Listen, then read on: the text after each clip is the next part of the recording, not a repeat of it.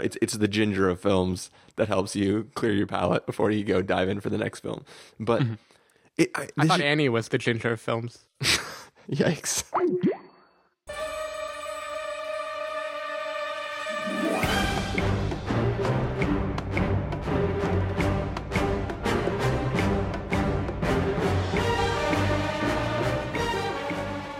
Hello, everybody, and welcome to the Spoiler Warning Podcast. This is review number 369 with our review of Mission Impossible Rogue Nation. I'm Christopher That's Schnese. Mission Impossible Rogue Nation. Well, I mean, it's Rogue Nation, but it's about the Syndicate, and then the last movie was called Ghost Protocol, and every time I finish saying the word Mission Impossible, I just want to say either the subject of the new movie that's not the tagline, or the tagline of the last movie that's not the current movie. So that's where the O was. I remembered what we saw. I just was confused about what the subtitle was. Mission Impossible 5. Yep, not to be confused with my new barbecue restaurant, Mission Impossible Roast Protocol. It's like barely a joke. I know. It was not good. But anyways, I am Christopher Schnese. I'm Stephen Miller. And if you're joining us for the first time, the Spoiler Warning Podcast is a weekly film review program. Each week on the show, we're going to dive in, debate, discuss, and argue over the latest film releases coming to a theater near you. This week, we are making it our mission that we are accepting to bring you a review of this film, because that's what we do.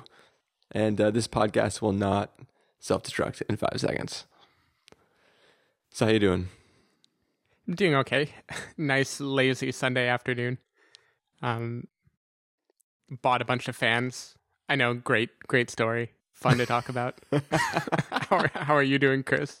I assume you mean that you paid off a bunch of people to subscribe to our podcast and leave us good I bought the reviews. Spoiler Warning, like 1,000 fans, which multiplied our number of fans by about 1,000. So Nice. This is a lucrative purchase. Totally worth it. I think none of these fans lose suction. Is that a diss on our fans? You're saying they suck? No, didn't you buy like Dyson fans or something? Yes. Oh yeah, that was the joke, because Dyson toilet, or not the toilets. There's an SNL skit where they had like the Dyson toilet that never loses suction. But yeah, the Dyson vacuums, the whole thing is that they never lose suction. At least that's what the guy always says. Yeah, so I went to buy just one of the cool Dyson things, but then I saw like regular fans that are also quiet, and I bought one of those too. So Okay. now I have one more fan than I have need for a fan. Gotcha. Well, I mean, it's, we're in the middle of summer-ish, so it's like, or is September the time when it actually fully gets hot? September? No, I think that's too late. I feel like August. August is about the peak of it. I feel like for some reason, I think like 2 summers ago, we had like an insanely hot summer, and it was like, oh, it's September, it should be good now, and it got like really terrible in Escondido, but I could be remembering that wrong. We're not in Escondido anyway, so who cares? Yep. But anyways, we're not here to talk about fans. We're not here to talk about the weather. We're here to talk about impossible Impossible missions. We're here to talk about impossible missions and Tom Cruise. So, what do you say? Let's go for it. All right, we are going to give you guys a chance to listen to the trailer for Mission Impossible Rogue Nation, and then come back and give you a review. You have to get through 12 feet of concrete and 70,000 gallons of pressurized water without any metal. No oxygen tanks. Benji, stand by to receive. Ethan, you ready?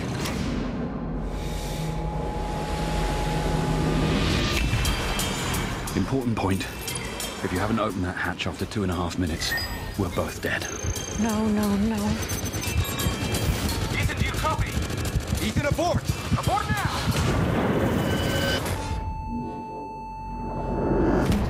Whoa. Are you okay to drive? I mean, a minute ago you were dead. What are you talking about? This is not going to end well.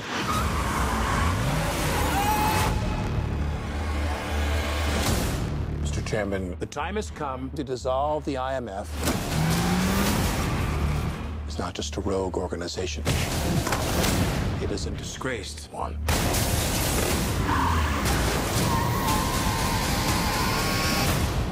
Shutting down the IMF is a mistake you may regret.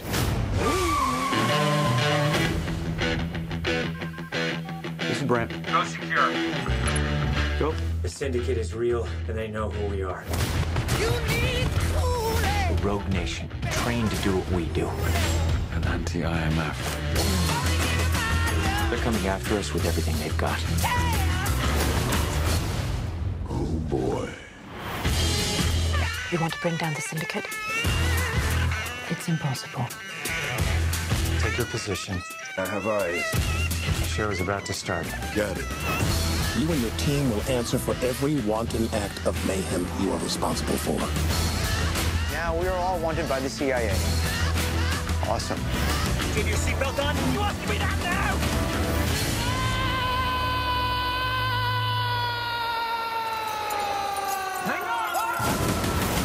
This may be our last mission. Let's make it count. Open the door! Come on. Yeah, I'm trying. Benji, open that door right now! Oh my God!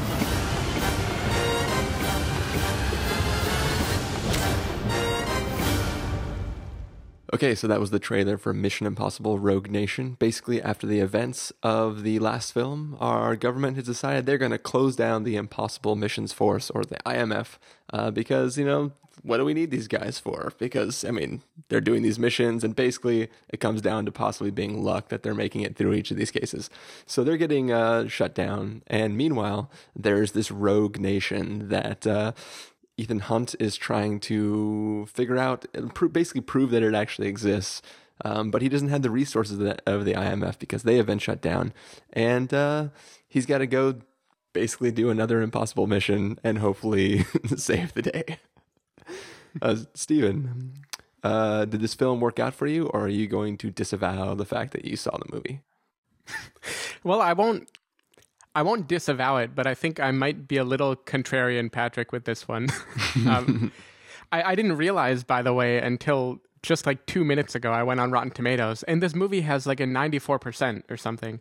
This is like widely loved movie of the summer, which so I should put my cards on the table and say I never saw Ghost Protocol. What? So yeah, never saw it. I know people loved it, Brad Bird and all that. I might have seen it on an airplane at some point, but like I never went out and sought that movie. So I have not been on the Mission Impossible bandwagon since Mission Impossible 3 came out, like right around the time we all decided to not like Tom Cruise anymore. You know, the War of the Worlds era Mission Impossible. Mission Impossible 3 was cool.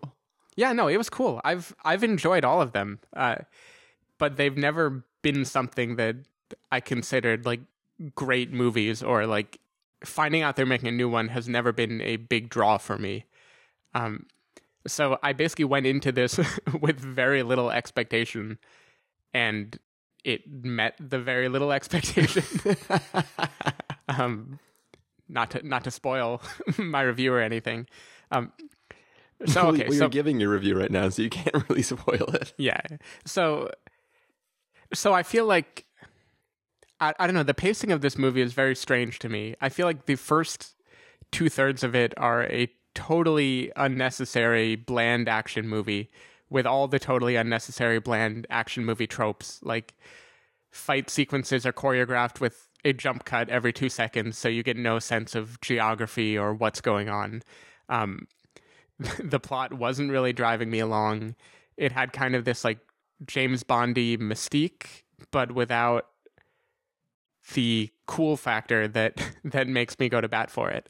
And then right when I thought the movie was going to be over, it turns out there was like 40 minutes left. And the last act was like 10 times better than anything I had seen till that point. It was like the movie took off its boring action movie mask and revealed that it actually was like a fun movie that had a few tricks up its sleeve.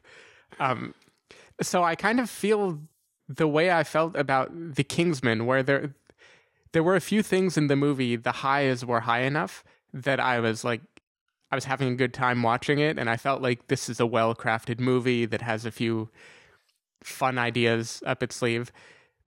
But that still doesn't counter for me that like an hour and a half of this film felt just totally bland and unnecessary. So like the good, I think Edge of Tomorrow proved it to me, but Tom Cruise is definitely still a great action hero. Yeah. Like it's insane that he's 53 years old right now and he like dangles off of planes. I think I heard that was an actual stunt he did. Don't tell me if it wasn't, because I choose to live in a world where Tom Cruise hangs onto airplanes. Well, at some point he was strapped to the side of an airplane and things were shot. I don't know. It's kind of like one of those things with Mad Max Fury Road where like everything was practical. And it's like, well, yeah, everything was practical, but like half the time it wasn't practical, you know? We forced Tom Cruise to experience all these things. We just replaced his muscles with ropes that tied him to an airplane. He was strapped to the side of the plane, but the plane wasn't going anywhere. No, I don't know. I don't know what the deal is. I'm assuming that at some point he hung on the side of a plane that was probably flying in the sky. I don't know. I haven't looked into it enough to verify exactly what that means, but I'm still willing to give him that was awesome. So I've been carrying with me for pretty much my whole life the belief that Tom Cruise in Mission Impossible 2, when he's hanging off of that rock, that he actually did that and there were no nets or anything. Of course there were nets, but I choose to believe that he did that. And now I choose to believe that he also hangs onto the side of an airplane. Anyway, so he's a good action star. He's fun. I love the charisma that he brings to screen. He's just a very likable dude who is like, he's serious enough that it's fun to watch him as an action star. It isn't just like a comic type movie, but then he's also like fun and like winking enough that you never feel like the movie is actually taking itself too seriously. He just strikes that balance really well. Edge of Tomorrow did it, and this does it not quite as well, but still really good. I also really liked Rebecca Ferguson, the female agent in this movie. Yeah. I thought she was cool. I loved that for once they had like an attractive, talented agent who isn't just like a sex object in the movie. It was pretty rad that they actually decided to make her be a complicated character. But other than like the star power of those two and the last act that has a few pretty fun wow moments, everything just felt like really generic to me the whole way through this movie. I felt like I was watching every James Bond movie ever made where he's trying to discover something and there's a MacGuffin, like there's something that they have to capture, and the way that it goes about and the people they fight in the process don't really amount to anything. And so having experienced 2/3 of a like very unsatisfying movie, the end wasn't enough to do it for me. Like I still walked away thinking that was a decent movie that I have no desire to ever see again. Yeah, so I'd be really curious to see how you felt about the film if you had seen Ghost Protocol, because I mean, in Ghost Protocol there's a similar sense to the course of this film, because one of the earlier missions in that film, as you know, spoilers for that film, but it's referenced in this movie, and I don't know why you'd be seeing this movie if you're not Steven, if you hadn't seen the last one, but basically the Kremlin gets destroyed on a mission and they get framed for it. So they feed it water after midnight? Yeah, yes. the Russian Kremlin. But you just totally sidetracked me with that. So anyways, they get framed for this thing and they're sort of on the run also. So it's almost like they also don't have the backing of the IMF in the last movie. It hasn't been completely dissolved, but them as people are... You can almost call them the rogue nation in the last movie because they think they are possibly traitors, and they're sort of on the hook until they can prove that it wasn't them. So this film does a lot of referencing back to the events of the last film. It does a lot of, these characters that we know and love, these characters that we had fun with last time. Like in the last movie, one of their plans involves them creating a mask, but the machine that generates the mask has some problem and they don't get to use the mask. So like there's this like running gag between both movies where like Simon Pegg just wants to be able to wear a mask no matter what, and anytime something doesn't allow them to wear a mask, he gets really upset, like, damn it, I wanted to wear the mask. So this, like, if you haven't figured out already, I had a lot of fun with this movie. I love this movie. I'm already fully on board. If I could get like a new Mission Impossible movie every year for the next whoever the hell knows. First of all, it would be good to counteract the Star Wars and Marvel films and DC films that we're going to be getting. Basically, every single month from here on out, starting at the end of this year, is going to be either a Marvel film, a Star Wars film, or a DC film. So it would be nice to have another property kind of like in between to kind of like, you know, it's the ginger of films that helps you clear your palate before you go dive in for the next film. But I thought Annie was the ginger of films. Yikes. Anyways. But yeah, so these films they're very fun. The events in them are serious, but like there's still this kind of like tongue-in-cheek-ness to it. Like the stakes are real, but it's kind of like a series of people who know they're a badass doing these missions that are supposed to be impossible, and they kind of just keep trying to one-up themselves. And I think it's really fun. Like I get what you're saying about how it doesn't seem like maybe the events are so huge and grand, but that's because the film is sort of episodic. Like this, I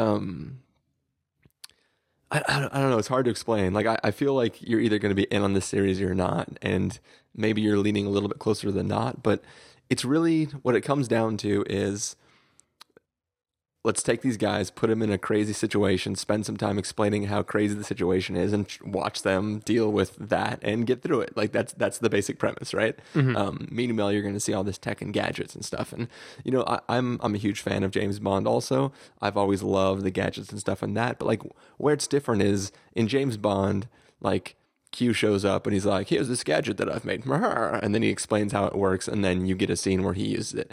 In this movie, like, they don't explain any of the gadgets, you just see it work. You know what it's doing. Like the little thing where they like push their phone into a lock and then you can see the inside of the lock and have it go like, and like hit all the little spots that are supposed to lift or let down, and then boom, the door unlocks. Like they don't spend time saying like, this is like an automatic door locker picker. They just go boom and show it to you. The little dial that spins to do the combination locks, like all these things you just see, and you see it working. You're like, cool, I get how that works. This is awesome. It's just a fun series with ridiculous scenarios. Obviously, Tom Cruise is awesome. The lead chick was awesome. The villain was pretty frightening too. Like he's not a physically formidable character, but he just looks pure evil. Like when you look at him, you believe that he would be capable of anything. I like that kind of Casey Affleck type, like husky voice, quiet, frightening villain. Yeah, it was just like amazing because like when you see it, like the first time you see him, you're like, he's just another like possibly older dude who is whatever. But then like once you see him for real, you just staring into him, you're like, yeah, I'm frightened. Mm-hmm. I don't want to mess with this guy. So yeah, I think in a way you're right. This film sort of just checks all the boxes that it needs to do for like an espionage spy thriller. But at the same time, all those boxes that it's checking, it's giving it a big ass check, and it's making it really awesome. Mm-hmm. Like, I love the fact that the big, huge money shot from the trailer is actually like the first 30 seconds of the movie. Yeah, and by far not the biggest money shot of the movie. Yeah. It's just one of those things. Just like, get ready. You gotta wait till you see him strapped to the side of a plane, and then it's like, oh no, we're just gonna do that, and we're not even gonna show like the entire event. We're gonna enter the event mid mission. And then we're just going to cut like as the mission is being finished. Yeah, and I hear what you're saying too, because I feel like everything you described is what made Furious 7 such a fun movie to me.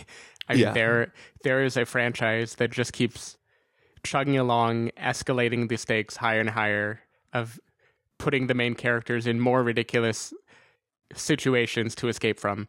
And there's just a kind of energy level that like the amount of fun that they squeeze into those movies transfers to me. I'm having fun the whole time. Whereas this movie, at least the way it started out and the way it introduced the characters, maybe only because I don't already love them, but it just didn't do anything to draw me in. It was like watching a James Bond movie without any context of villain, or I don't know. It was like watching people do a very good James Bond impression, but that didn't amount to the kind of addictive fun that other high adrenaline movies seem to have for me. Like I'm fine with episodic. It just needs to be episodic in a way where I can be pulled in at the beginning of the episode, so I care what is going to happen by the end. And it felt like it jumped over that part. Like it just started with Tom Cruise strapped to a plane instead of giving me the exposition that maybe would have made me be a little more on board with it. Well, also the exposition is the last film, is Ghost Protocol. So in the scene where Alec Baldwin is trying to get IMF shut down, all those slides he's putting on the board are the events that happened. Like the building getting knocked by a missile, that was the climactic scene in the last movie. So it's resting on the fact that you watched the last movie. Like Jeremy Renner's character will make zero sense to you unless you've seen, like, in the last movie, he was this sort of like goody two-shoes analyst guy who just got assigned to the group. And he was like, I don't know, I'm probably like saying it wrong, but you can kind of call him like the Scully of the group, where he was supposed to just report on what Ethan was doing and kind of like keep him in check. And like over the course of the movie, you start to realize that like he has skills way above what you would expect an analyst to have. Like, is he really just an analyst? And like that's like one of the things in the movie, right?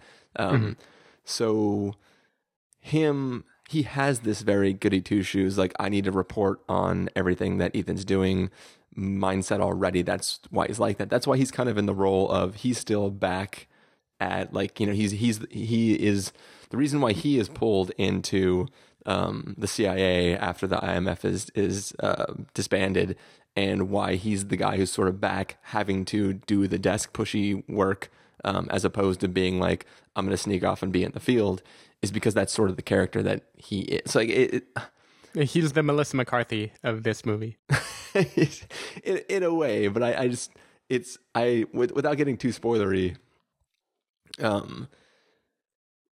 you have to believe he acts certain ways based on the last film to really buy into the kind of where the plot starts to go towards the end of this movie, if that makes sense. So I think it's a lot more fun when you know that character, as opposed to he's just a guy who is only on screen for 5 seconds at a time and is sort of like half smirking every time he delivers a line. Mm-hmm. So I think maybe it isn't that there was any lack of likability. Like, I love the Simon Pegg. I mean, I thought he was great. It was particularly great to get to know him for the first time, whereas I guess everyone else has already known him for an entire movie. Yeah. He was great. It's just, so most of these movies, there's at least one or two big set pieces of a thing they need to break into and do that kind of are the big memorable moments of the movie. And in this one, as far as I can tell, the big daring thing that has to happen is Tom Cruise needs to be able to hold his breath for a while. Hopefully that isn't too big a spoiler, but it didn't have the feeling of, how are they going to do this? Like, it didn't let me ever sit with the belief that they wouldn't get the job done. And maybe it's because 5 movies in, they want to mix it up a little bit. Like, they know that we don't need that anymore. But or it could be that with every movie, they're always getting the job done. So yeah. But no, I mean, there are stakes to that scene, because it's not just he has to hold his breath for a really long time. It's he has to hold his breath for a really long time and complete his task before somebody else who's also walking through his own situation gets to a certain point in that. Otherwise, like, they're both hosed. Yeah, but it's just the gap between that being introduced as a premise and being executed is like maybe 6 minutes of the movie. Like, it didn't make me sit in anticipation ever, as far as I can tell, which is fine. Like, maybe it cuts to the money shots because that is where the franchise is. But as someone being reintroduced to it, I felt like I wanted that feeling that maybe they wouldn't make it for a brief moment. And I didn't really ever have that. Well, it might be that because it's sort of a stylistic choice. Because if you remember the first Mission Impossible, like half the movie is spent with them planning on what they're going to do. You know what I mean? Like it's a lot of like, we'll be here and we're going to meet here and we're going to talk about it and then we're going to go here and then we're going to execute this plan. And they're like, oh shit, something went wrong. I wonder if there's a traitor amidst our group. And they've kind of gone to this stylistic thing where they're kind of carrying out the thing as they're explaining how it's going to work. And then in this, they take it one step forward, making it even more stylistic, where they're explaining why certain things won't work, and they're showing you those not working. But then all of a sudden, like, okay, now we're at the real job. So it's like I really enjoyed that, like the frenetic kind of like quick cutting that they did for that, and it does kind of just throw you into like, okay, now I'm diving in a hole. But it kind of cuts out the other stuff, I guess.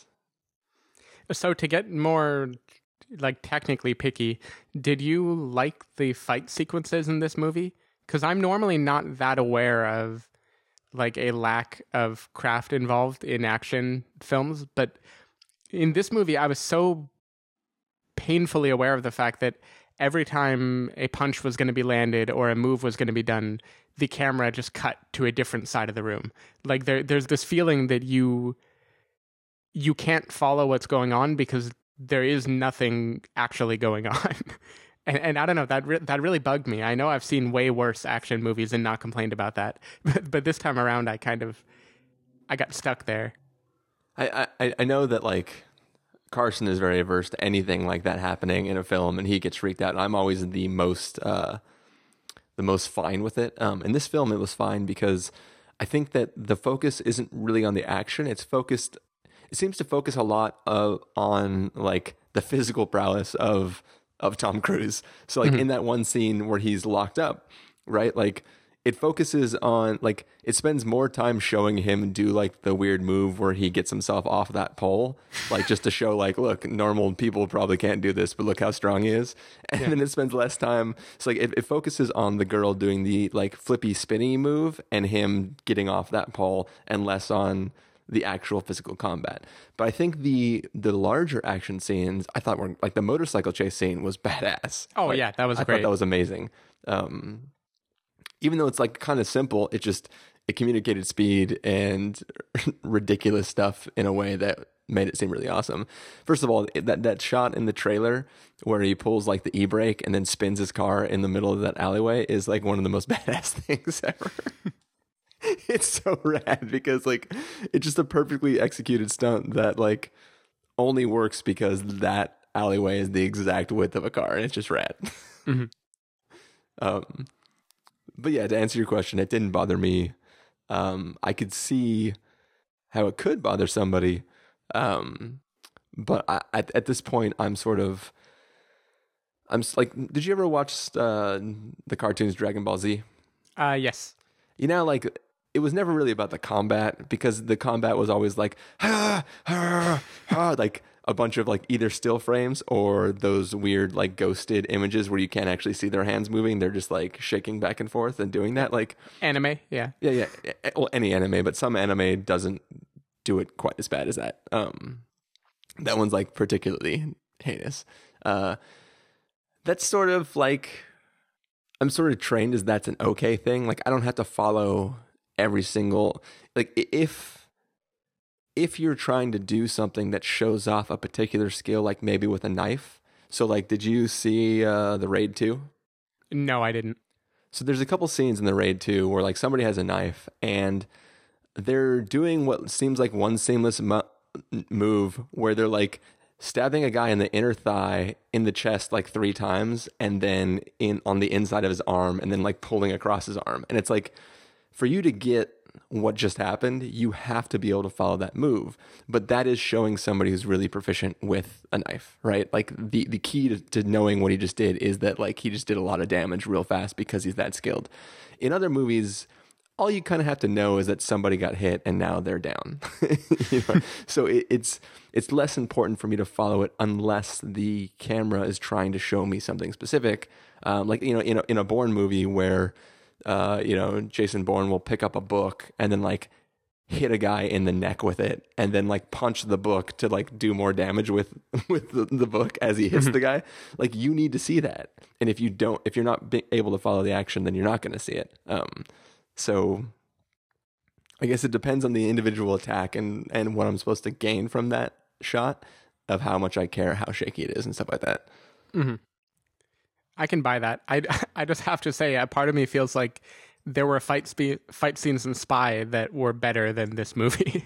Oh no, for sure. Like that kitchen fight in Spy is one of the best. Like, yeah, there's no analog to the kitchen fight here. Even though in my mind, because okay, these kind of movies can be like an Ocean's 11 type movie, you know, of planning a thing and then showing it be carried out, and they clearly kind of shortcut through that in this movie. Like, it's been done too many times. And it could be like a Furious movie, and I think it does a pretty good job of that, like a high speed race scenes and just ridiculous motorcycle, airplane, car driving through heavy traffic scenes. So that I think it does pretty well at. But in my mind, the thing I most wanted to see was a spy movie here, or see a few very proficient agents fight very well and escape things very deftly. And because that was the focus when I was watching it, then it does kind of bug me that they didn't show me anything particularly cool or well done in that side of things. Well, okay, so there's a fight towards the end that involves, the way I'll describe it is it's two people using one gun. Mm-hmm. I assume you know the fight I'm talking about? Yeah. Okay. Did you feel that one was like, could you follow where the bad guys were, where they were, and why they were trading positions and stuff like that? Like, did that one make more sense than maybe earlier fight scenes for you, or was that one suffering from the same problem? I would say it made more sense, but it was still a little cloudy to me. It was still too frenetic to completely follow the tactics. But it was a lesser offender. That was definitely one of the better ones in the movie. I guess for me in general, why this doesn't affect me in most films is that I'm sort of accepting that the what I'm seeing is the version I can handle seeing. Like, these people are so proficient that to them that fight probably seemed pretty calm and just normal. You know what I mean? Mm-hmm. And like, I'm seeing the human outside of the situation. Like, obviously the directors are purposely making it crazy so you can't follow the things so they can hide certain things and crap like that. But at the same time, I feel that like if we were just at a cafe on a street and then a bunch of spies started like fighting and shooting each other, chances are if like a police officer came by afterwards, like, all right, so what happened? I'd be like, I don't know. He said pass the salt, and then there's guns, and then I was on the ground. You know what I mean? So it's in a way, I guess I just accept it outright because I would not be able to follow what was happening if that was all really happening. You can't handle the truth. You can't handle the real thing. Yeah. Doesn't matter what's true. It only matters what I can prove. Also, one other nitpick, which is maybe spoilery, but I don't think it matters. In this movie, there is a moment where Tom Cruise gives a terrorist $50 million. That seems like a really weird part of a plan. Like that's a whole lot of money to be like, I don't know. We can't get into it without real spoilers, probably. You're forgetting that you didn't see the last film, but there was the scene where Alec Baldwin brought up the fact that in the last movie, Ethan Hunt hands nuclear launch codes to a terrorist. Mm-hmm. So I mean, it's really just he does it. That's just what he does. I just feel like $80,000 would have gotten the point across just fine. Well, yeah, but then the terrorist wouldn't know he was serious. Mm-hmm. Yeah. It was a kind of a badass moment, though. You got to admit. No, it was a cool scene. I think that part of the movie, if the whole film had been the third act, I would have walked away with a much more positive vibe from the film. It just felt like a little too late. We'll go back and watch Ghost Protocol and then come back and then be like, you know what? Now that I think about it, that movie was pretty awesome. All right, I'll go watch it and we'll re-record my review if it happens. No, we don't have to re-record it. I would be curious if, you watch the problem is that in reverse, you might have the same problem with the last film that you did with this film. Mm-hmm. But then again, there are a lot more really big action scenes. Like we said, like the entire, the Kremlin gets blown up. The giant skyscraper in Dubai, like the one that's like bajillion. Burj. I keep wanting to say Wiz Khalifa. Burj to something. Well, they're in the big money shot of that movie is that he has to climb the outside of that with like sticky gloves to get to a server room to like do something, right? While furious cars are jumping out of it. Yeah, well, furious cars are jumping out of it. So I mean, there are some really like, and that film actually had sequences that were shot on IMAX. So if you saw it in the IMAX, like when he steps out of the building and like swings onto the outside of the building, like it just opens up and does full IMAX. And then there's a whole chase scene that takes place during a sandstorm. There's a bunch of rad stuff that happened in the last movie. It is sort of bigger than this one is, but I think this one is able to rest on like what the last one did first. So I would definitely say that if your problem with this film is that it didn't quite go bigger and badder enough for you, like if this movie was just about being fast and not about seeing something else, then Ghost Protocol might actually fix that for you. So I don't think my problem is that this didn't go big enough. I mean, they go all over the place in this movie. But I do think one problem is there was not enough exposition. Like they didn't do the work in the beginning to make me care about what was going on, and that might be remedied by watching the prequel. Yeah, for sure it would. Because this movie literally it just continues pretty closely after the last movie ended. It's like the events of that one directly lead to the IMF getting shut down, and then I mean there is the idea of this rogue nation known as the Syndicate. It is sort of just thrown out there like, oh, this is something that Ethan Hunt has sort of been suspicious of for a while, I guess, and now we're learning about it as he's finding these people. So that aspect of it, there isn't really a lot of exposition, but I mean, you do get to understand what the Syndicate is, and he sort of is from the same standpoint of like, I don't know what it is, I just know that it's real, and I'm trying to find the guy who's in charge of it. Mm-hmm. So the real question is then whether or not you go back and watch Ghost Protocol. If 2 years from now we have another Mission Impossible, are you going to be excited at all for it, or are you just going to watch it because you know I'm excited for it? Somewhere in between.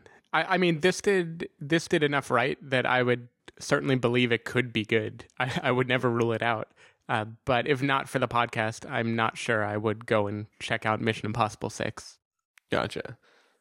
Well, I mean, I already said that I'm super on board, and I would love these to come out yearly. Like, I want Mission Impossible to become the new Resident Evil, where they're like, we're just going to keep putting them out until they stop making money. So yeah, that's my take on it. Nice.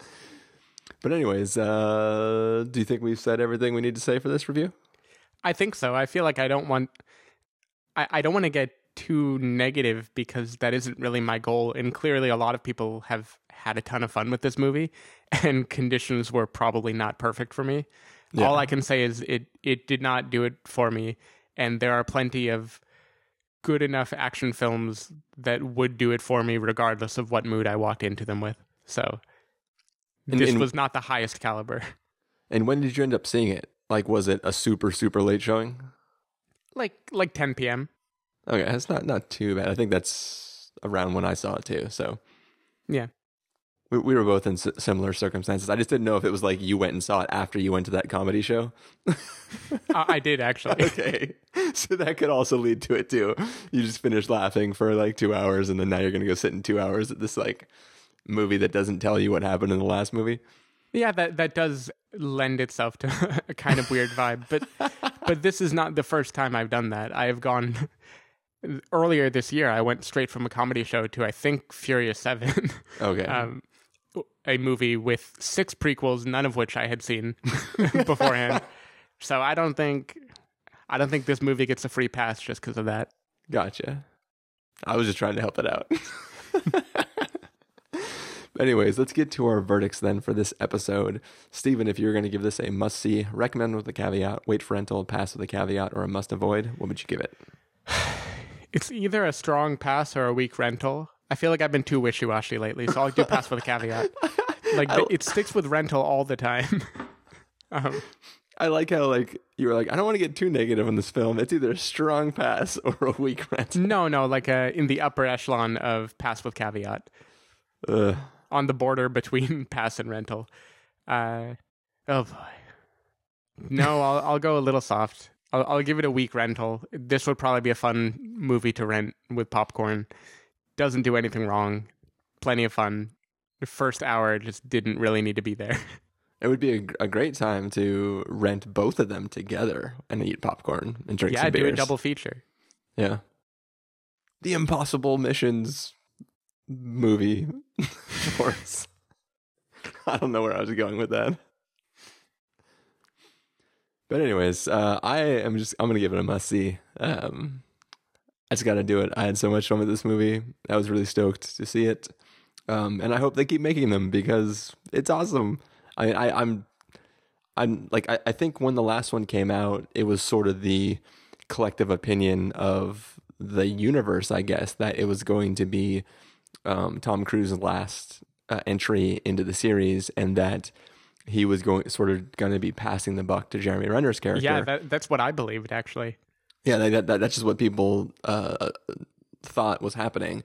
And at the end of the film, spoilers for the end of that film, there's like the 4 members of the show sitting down at a desk, and he hands them all a phone and asks them if they want to like take another mission. And it was sort of like maybe this was going to be a scenario where Tom Cruise was involved, but he wasn't going out on missions. He was just going to be like the one giving out the missions to the team, and then we would follow the team as they went on. But clearly he's still going to be in them until he can't. I mean, I'm excited for it. As long as he can still do it, I'll be stoked. They're fun. I'm glad they exist. They're better than other things. Great tagline for the movie. Yeah, better Stephen than Miller, other things. Better than other things. All right. Well, so that's our verdicts for this one. I think that's going to be the end of this review. So, Steven, if people want to find you throughout the week, where can they do that? If you know how to find me. Vin Rames can help track you down. Yep. All right. People can find me over at ChristopherInRealLife.com or Twitter.com/ChristopherIRL. You can find the podcast over at SpoilerWarning.com, where you can get a bunch of the back episodes of the show. If you want to know when the episodes go live, you can follow us at Twitter.com/SpoilerWarning or like us at Facebook.com/TheSpoilerWarning. If you want to get a hold of us directly, you can send an email to fans@thespoilerwarning.com. You can use the contact form on our site, or you can call us and leave us a voicemail at 760-575-4TSW. That's 760-575-4879. The music for this episode will come from the soundtrack to Mission Impossible Rogue Nation, and let's just face it, it's going to be the awesome Mission Impossible theme. So hopefully you're enjoying that as much as we're enjoying that, or at least I'm enjoying that. I don't know. Steven might hate the song, but he's not editing the episode, so... But yeah, thanks for joining me again, Steven. Thanks for having me. And thank you guys all for listening. We'll see you next week. Bye.